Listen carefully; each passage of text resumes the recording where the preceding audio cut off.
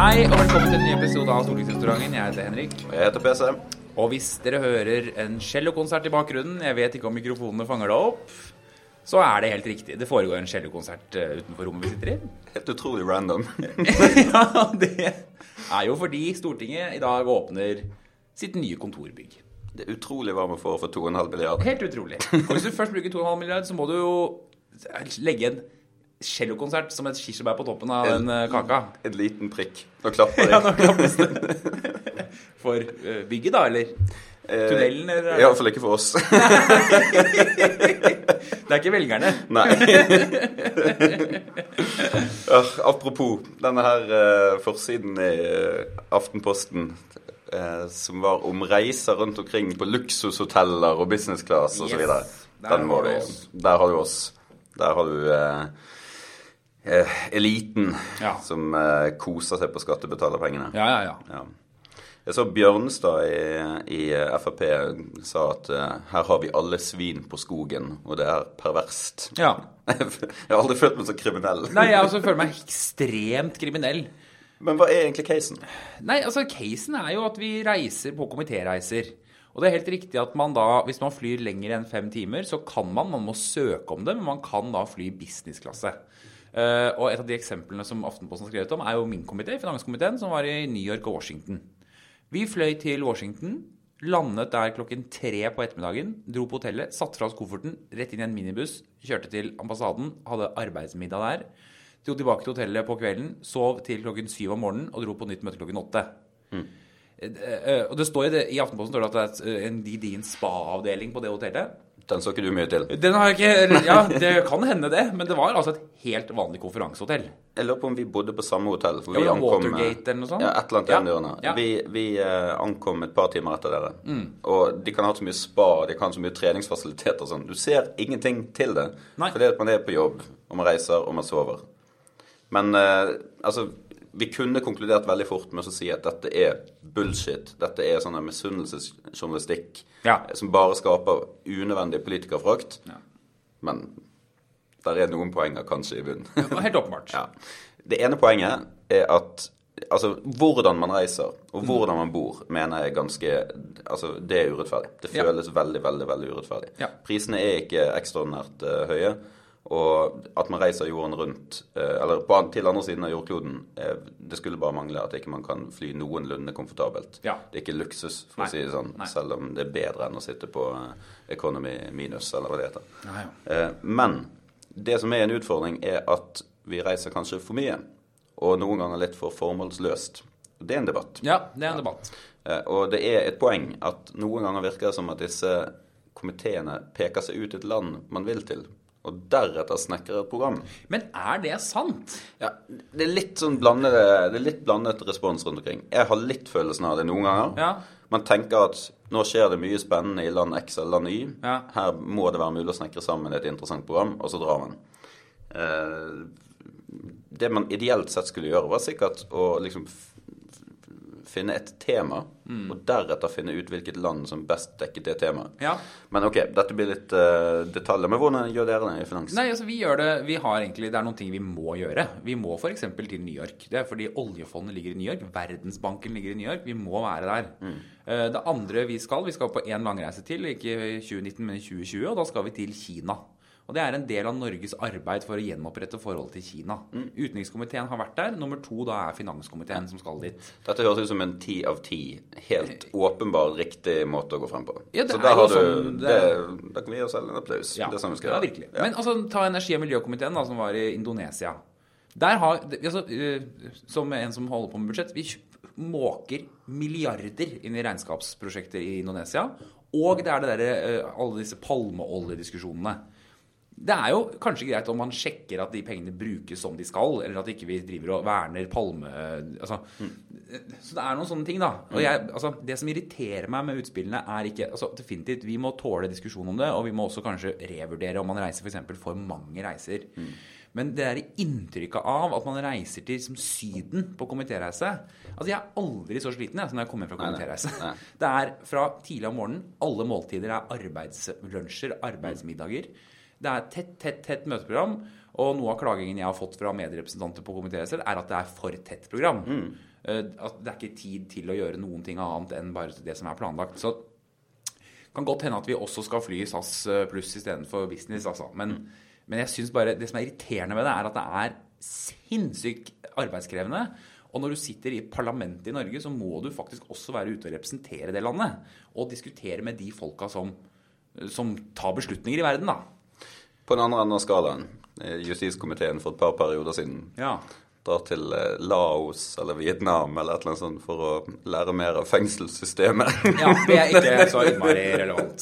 Jeg snakket med en der som hadde vært der, og de hadde kommet der. Jeg tror kanskje jeg har fortalt den historien før, men fangene ble liksom tatt ut av cellen og så stilt på radioen sånn bakgård, og så skulle de vise en dans eller et eller annet sånt, eller en sang eller et eller annet greier. Det er jo sikkert kjekt i Laos og sikkert sånn, men det ikke alltid relevansen på topp. Vi har ikke noe lære av det. Nei, der det et forbedringspotensial.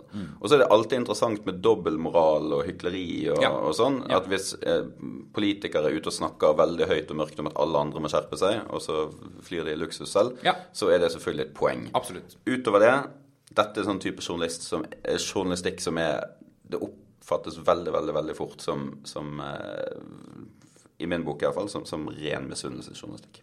Men for all del, og vi folkevalgte, vi må tåle å bli gått etter i sømmene. Og en av de tingene som jeg håper de har fått, ikke bare hotellnavnet, men programmet. Altså, det jo det de burde sjekke. Hva det vi gjør på disse turene? Og da vil de jo se at de aller fleste komiteer, så vidt jeg vet, har overhodet ingen fritid. Det hadde røket greit i arbeidsmiljøloven, det der. ja, men virkelig, altså. Det går 12-14 timer i strekk hver dag. Sånn at det Men ok, vi tar den smellen. Vi tar den. Det kommer sikkert mer. Det kommer helt sikkert. Snart sitter vi igjen med ingenting, sånn at vi sykler rundt og bare... Men disse journalistene, de har vært på fest. Ja, pølsefest. Var du invitert, eller? Nei. Og det reagerer jeg på. Ja, veldig, veldig fornærmet. Fy fader, jeg synes det utrolig dust.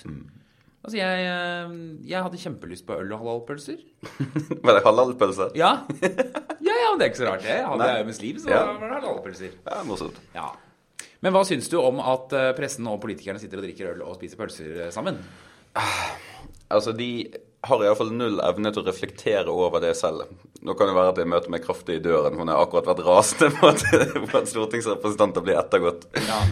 Men de har i hvert fall null evne til å reflektere over dette selv på en balansert måte. De blir rasende. De gjør det. Og de blir så fornærmet. Og det ikke måte på hvor liksom man betviler deres integritet og så videre.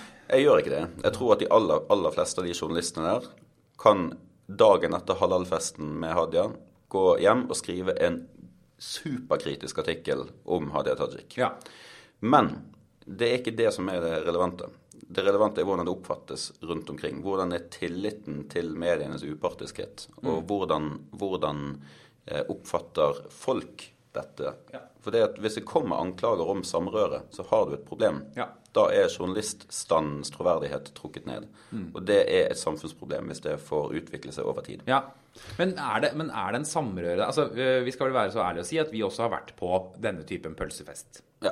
Jeg kommer ikke på det, men vi har jo faktisk det. Og det var det Sigbjørn Aanes som arrangerte da han var statssekretær på SMK. Helt åpenbart hva som var formålet med det. Det var at flere politikere og journalister skulle bli kjent med hverandre og kunne prate sammen. Og det var jo ikke liksom, først og fremst venstresiden som var invitert på de pølsefestene. Det var jo borgerlige politikere fra alle de 4 borgerlige partiene for så vidt, og en haug med kommentatorer og journalister. Og da spørsmålet, det liksom burde det vært mer åpenhet om det, sånne ting som det? Og jeg synes jo, det klart at jeg mener egentlig ikke at det et problem, for å være helt ærlig. Fordi sånn vil det være. Vi snakker med hverandre. Vi har mye bakgrunnssamtaler, for eksempel. Det ofte man lurer på hvorfor vet kommentatorer ting som ikke noen har sagt. Det bakgrunnssamtaler. Men det for Hadia å ha den festen akkurat da, tror jeg var... nå kunne hun vite at den var sikkert invitert til lenge før dette braket løs, men jeg tror det ga et inntrykk av denne Oslo-eliten. Samtidig som debatten pågår om hvor VG har tråkket ut i et eller annet med Giske-video og en veldig lite presis sak som de selv har beklaget og innrømmet. samtidig som den debatten ruller, så det altså stor journalist-politiker-samrørefest. Ja. Og det ser ikke bra ut utenfra. Så jeg tror mest at dette det mer en sånn, man må reflektere over hvordan det ser ut, og kanskje være tydelig på at da må man ta noen forholdsregler for å unngå det. Ja. Men jeg synes ikke debatten etterpå har vært veldig oppløftende. For det så surt. Veldig, veldig surt. Ja. Men ok, journalister og politikere må jo faktisk kjenne hverandre, for ellers så blir det veldig lite saker. Ja, det gjør det altså, og som sagt dette med at man kan ikke bare sende pressemeldinger. Nei, og bakgrunnssamtaler veldig, veldig viktig for politikerne og for journalistene. Altså det kan være ting som vi interessert i å få frem som vi ikke kan si høyt.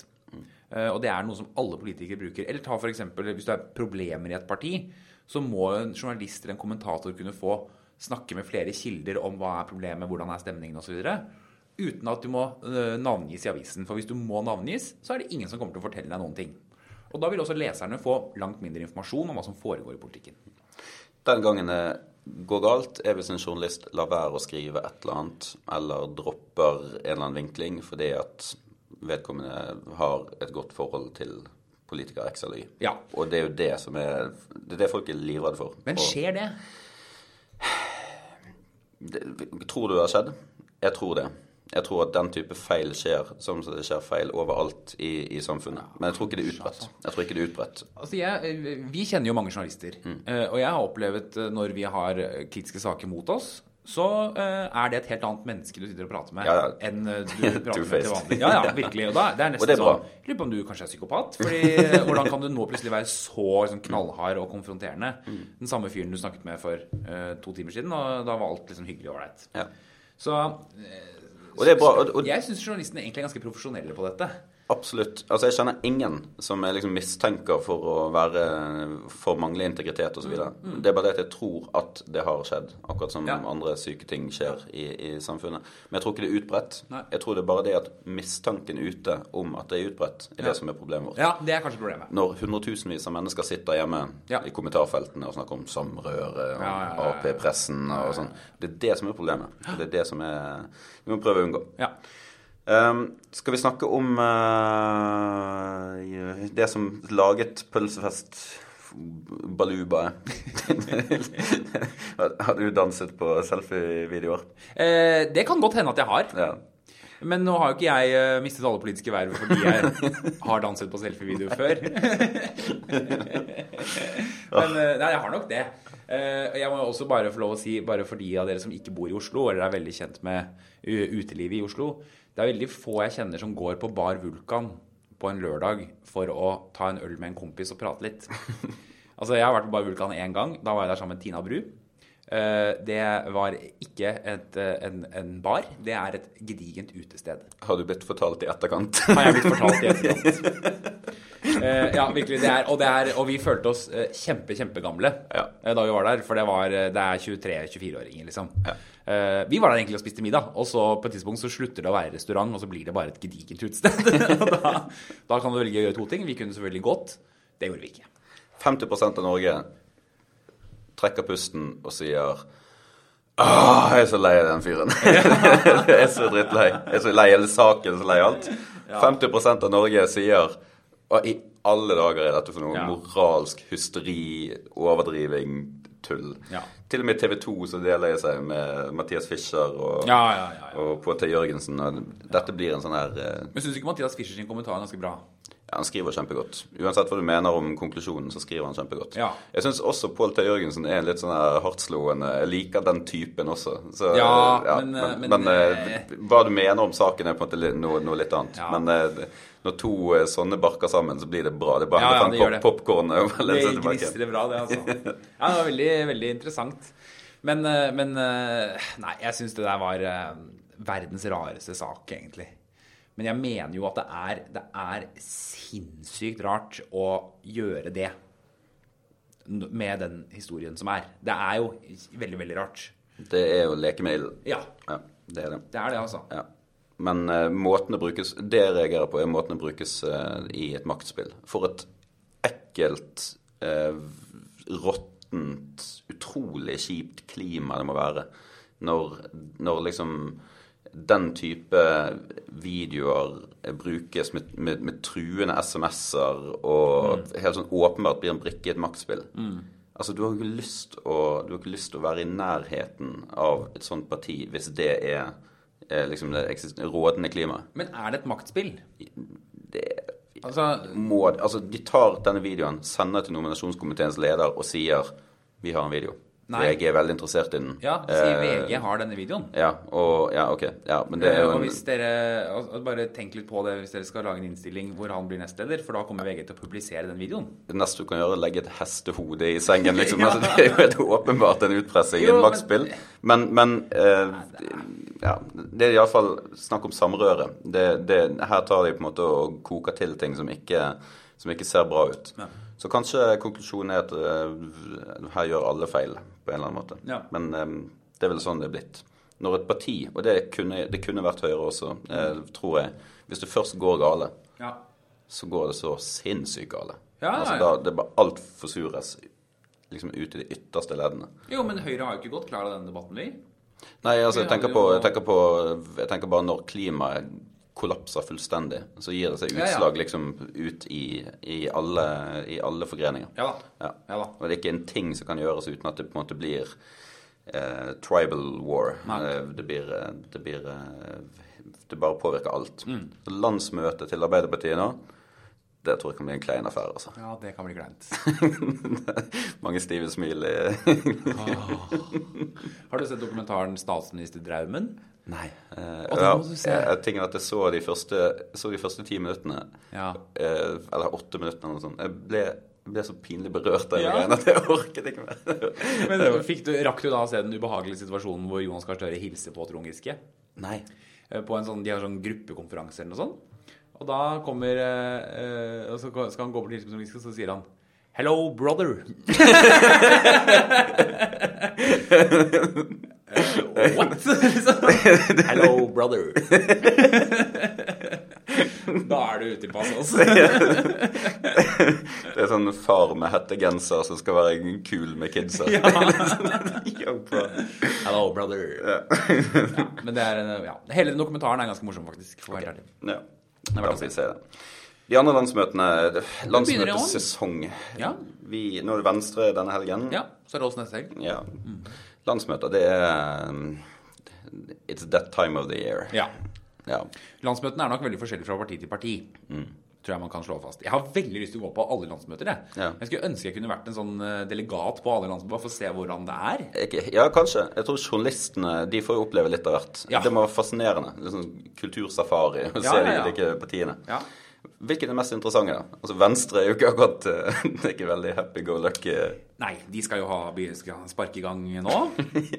Da kan du sette på stoppeklokken, og så kan du telle ned til det kommer oppslag om hva som galt, og så videre. Dette en sånn standardfeil som alle partier egentlig kan gå i hvis krisen først der. Vi har vært der selv. Absolutt, men det klart at det som jeg mener dumt når et parti gjør det dårlig, å gå ut og bare si det går dårlig med partiet. Altså det ikke noe, ikke sant? Det bidrar ikke med noen verdens ting, annet enn å fortelle velgerne dine det går dårlig med det partiet du stemmer på, eller vurderer å stemme på. Det har ingen funksjon, det har ingen hensikt et sånt utspill. Og jeg tror ikke sånn, men vi må forstå at det krise. Jeg tror man vet det. Jeg tror de leser meningsmålinger. Jeg tror de forholder seg til det. 98,7% av Norges velgere mener at det en krise. Ja, faktisk. Men da vi sleit som verst, så var det ikke sånn at vi hadde utspill hele tiden med det går kjempedårlig med Høyre. Unge Høyre mener det går dårlig med Høyre. Det var jo ikke det man gjorde. Man prøvde jo å ha en diskusjon om politikk da. Retning, hva skal vi gjøre, hvem skal vi samarbeide med. Men her det bare sånn det går dårlig. Og ikke minst begynne å lansere lederkandidater. Altså, kom igjen. Hagen var ute og skulle gi 1 million til Akershus Venstre. Hvilken Hagen? Stein Erik Hagen. Stein Erik Hagen? Ja, han ville ikke gi det til Venstre nasjonalt, han ville gi det til Akershus Venstre. Hvorfor det? Nei, jeg antar at det har med at han liker personen i Akershus Venstre bedre enn nasjonal Venstre. Jeg har alltid likt Abid Raja, skrev han. Dette herlig. Ja, og der har vi gående. Tenk så dårlig stemning. Vi veldig glad i Venstre, og vi veldig glad og ønsker de alt godt. Men Venstre mitt solklare nummer 2-parti. Er det? Ja. Ja, det kunne fort vært det for meg også. Ja. Hadde de bare blitt litt mer, de må være litt mer prinsippfaste liberale på reguleringer og den type ting. Ja. Veldig ofte så mister de det i svingen, og blir litt for mye Senterparti i noen sammenheng. Det er jo det, når parti står i spagat mellom liksom, distriktsfløy og urban fløy, så blir det litt sånn ofte ingenting. Nei. Men nei, det er et bra parti, de må komme seg opp og finne formen og retningen. Og vi ønsker de et godt landsmøte. Det blir sikkert veldig, veldig, veldig hyggelig, god stemning. Jeg håper de i hvert fall får ut noe politikk. Ja. At det ikke bare blir sånn bråk og fraksjonering, men at du får ut noe sånne. Vet han noe oppsiktsvekkende? Ja, noe bra, modig, kult, fremtidsrettet, som, det får vi håpe på. Ja. Er det noen andre partier som skal ha landsmøte som er spennende? Altså AP har jo denne oljesaken gående. Ja, de skal ha Lofoten Vesterålen opp, de. Ja, og det er sånn som er litt sånn eksistensiell, nå overdriver jeg, det er ikke eksistensiell utfordring for Arbeiderpartiet, men for deler av partiet så er det eksistensielt. Ja. Hvis de går vekk fra arbeidslinjen, i alle fall når det gjelder olje og gass og industrien knyttet til den næringen, går de vekk fra det, så kan de miste en ganske betydelig del av kjernevelgerne sine. Ja. Vi har sett et eksempel med han fagforeningslederen som meldte seg ut. Ja, stemmer det. Ja, jeg husker ikke navnet på han. Nei, stemmer det. Han sa nå er nok. Ja. Partiet har forlatt denne linjen, og jeg melder meg ut etter 40 år. Eller noe sånt. Ganske oppsiktsvekkende, faktisk. Ja. Og det tror jeg kan skje hvis de på en måte går vekk fra den linjen. Ja. Så det er spennende å se. Så kan det være de vinner nye velgere. Det er jo absolutt mulig, men det er i hvert fall det største kursskiftet jeg tror politisk sett vi står overfor i landsmøtesesongen. Ja, det kan være veldig, veldig oppsiktsvekkende, og det er ganske interessant, for det har jo vært en clinch nå egentlig mellom SV og Høyre på industri, som Torbjørn sparket i gang. Men der har jo Arbeiderpartiet vært helt fraværende i den debatten. Fordi hvilket bein skal de stå på nå? Og Støre og Barth Eide skrev en kronikk i Bergens Tidende om dette, og jeg har lest den 3 ganger, og jeg forstår helt oppriktig ikke hva det står der. For det er bare sånn, verden går fremover, det må Norge også. Sånn, vi må tenke på hvilket fremtidssamfunn vi skal ha. Ja. Veldig modig. Ja, det er jo ikke noe, hva betyr det, ikke sant? Hva er Arbeiderpartiets industripolitikk da? Og tenk på Arbeiderpartiets historie, at de ikke har en industripolitikk. Ja, det er veldig spesielt. Rødt er jo litt interessant. De skal ha landsmøte, og de sitter og diskuterer hva de skal kalle motstanderne sine. Skal arbeiderbevegelsen kalles for pamper, for eksempel? Ja. Skal borgerskapet fortsatt hete borgerskapet, eller skal det hete kapitalistklassen?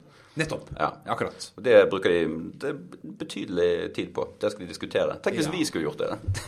Det var sånne egne sesjoner på landsmøtet hvor vi skulle diskutere hva vi skal kalle ulike folk i samfunnet. Eller hva skal vi kalle de rødgrønne? Sosialister er de? Ja, det er jo egentlig ganske hatefullt. Men dette er tingen med Rødt, som er en helt sykt oppsiktsvekkende utvikling. At de har 6-7-8% og 9-10 representanter inne på målingene. Ja. Det er jo helt absurd. Ja. Et parti som har en fantastisk dyktig partileder, dessverre. Han er veldig, veldig flink. Skraper på overflaten i det partiet og kommer ned ut i rekkene. Da får du kapitalistklassediskusjonen. Da får du mye hummer og kanari. Ja. Det er, for å si det rett ut, det er noe som er ganske beinsprøtt, for å si det rett ut. Jeg var inne og så på raut.no og så hvilke endringsforslag som var kommet inn til landsmøtet. Der ser du grasroten, der ser du sjelen til et parti. Hva kommer fra de ytre ledd av endringsforslaget. Ja. Der er det endringsforslag som liksom går på å ettergå hvorvidt Norge er et reelt demokrati, eller om vi er styrt av en kapitalsterk elite utenfor norske grenser. Nettopp. Det er ikke veldig mange centimetrene til før du er over i en antisemittisk konspirasjonsteori om at man er styrt av rike jødiske bankfolk i USA. Det er syltynn grense. Mye av det som kommer frem her er rett og slett helt beinsprøtt. Nå bare understreker at jeg anklager ikke noen direkte for antisemittisme og sånn, men Nei, for det har de vel aldri sagt. Nei, altså Corbyn og deler av venstresiden sliter jo skikkelig med dette, og det ligger latent, det gjør det. Men det mer peker på er bare liksom konspirasjonsteoriene og de helt bøttesprø beskrivelsen av samfunnet vårt ligger der, rett under overflaten, rett under den veltalende Moxnes. Er for eksempel påstand om at velferdssamfunnet er rasert av Arbeiderpartiet. Det de helt tindrende klar på. Arbeiderpartiet har rasert velferdsstaten. Det liksom en rødt påstand. I en periode hvor, jeg vet ikke, men altså budsjettene til velferd i Norge, jeg vet ikke hvor mange ganger det er doblet. Si hva du vil om Arbeiderpartiet og sånn, men i så fall ta Høyre med på listen, for hvis Arbeiderpartiet har rasert velferdsstaten, så har vi gjort det. Altså, da det bare viser hvor helt... Cirka verdens beste velferdssamfunn. Sånn cirka. Jeg kunne sikkert funnet mange andre helt bøttesprø eksempler. Men når kommer dette ut til folk? Når kommer rødt-bobbel til å sprekke? Når skjønner de hva som ligger i avgrunnen? Jeg tror den kommer til å presse seg frem etter hvert. Altså, man må begynne å stille spørsmål. Jeg husker Marie Simonsen og Kristin Clemet var i debatt i Dagsnytt 18 på jubileumssendingen Dagsnytt 18, hvor Clemet hadde et poeng, og det er at journalistene har et helt, de snakker om Rødt som bare snillere enn Arbeiderpartiet, de vil ha mer velferd for eksempel. Mens Fremskrittspartiet, da lager de en debatt om hvordan kan Fremskrittspartiet sitte i regjering for eksempel. Men, og da sa Marie Simonsen interessant, for hun sa, vel det er ikke nødvendigvis det, men det er bare at 1% partier er vi ikke så veldig redd for. Men nå er de jo ikke et 1% parti lenger, de er et 4-5-6% parti. Altså da må man jo også som journalist ta dem langt mer på alvor. Litt sånn som man har gjort med MDG egentlig. De var artige og gøyale, de i 2015-målkampen, men nå har de maktposisjoner mange steder, sitter på Stortinget og blir utfordret på en helt annen måte på innholdet i politikken sin. Og har jo falt ned til 2% igjen da. Så det der må man på et tidspunkt gjøre. Og, som du sier, der er Arbeiderpartiet pamper. Altså, de mener jo, i hvert fall har ment frem til nå, da, hvis ikke landsmøtet endrer det, at Arbeiderpartiet er et verktøy for borgerskapet til å kue arbeiderklassen. Som er bare helt... Hæ? Det er så koko, liksom. Det er helt stendig koko. Og det må man faktisk også få en diskusjon om, da. Vi begynner å gå mot slutten. Vi skal ha landsmøte neste helg. Har du noen tips? Det er sikkert noen av lytterne som skal der, for å si det sånn. Har du noen tips til landsmøtet? Nei, altså det ene er jo selvfølgelig at du må ta på deg landsmøtesmilet. Som er et eget smil man har på landsmøtet. Det er fordi du er i en sal med nesten 1000 mennesker faktisk. Og det er veldig mange mennesker du kjenner litt, møtt på lokallagsmøter rundt omkring og sånn. Men, og da er det smil som er helt rett munn. Ikke smil opp, men smil helt flatt smil. Sammenbitte lepper. Og nikk. De som lytter på det, de må prøve det selv. Altså, helt rett smil. Knip overleppe og underleppe sammen. Og nikk. Hei. Hei. Hei. Sånn gjør man hele tiden. Hei. Da vil vi varme opp og øve på det. Men utover det så er jo landsmøtet, det mener jeg helt oppriktig, det er noe av det gøyeste vi gjør. Jeg synes landsmøtet er skikkelig gøy. Kjempegøy. Og det er så gøy med media i forkant også, for hvis du har tanker og ideer og sånn, så journalistene bare, hva har du på hjertet i dag? Setter seg ned med kaffen og bare skriver saker, og det er bare skikkelig gøy.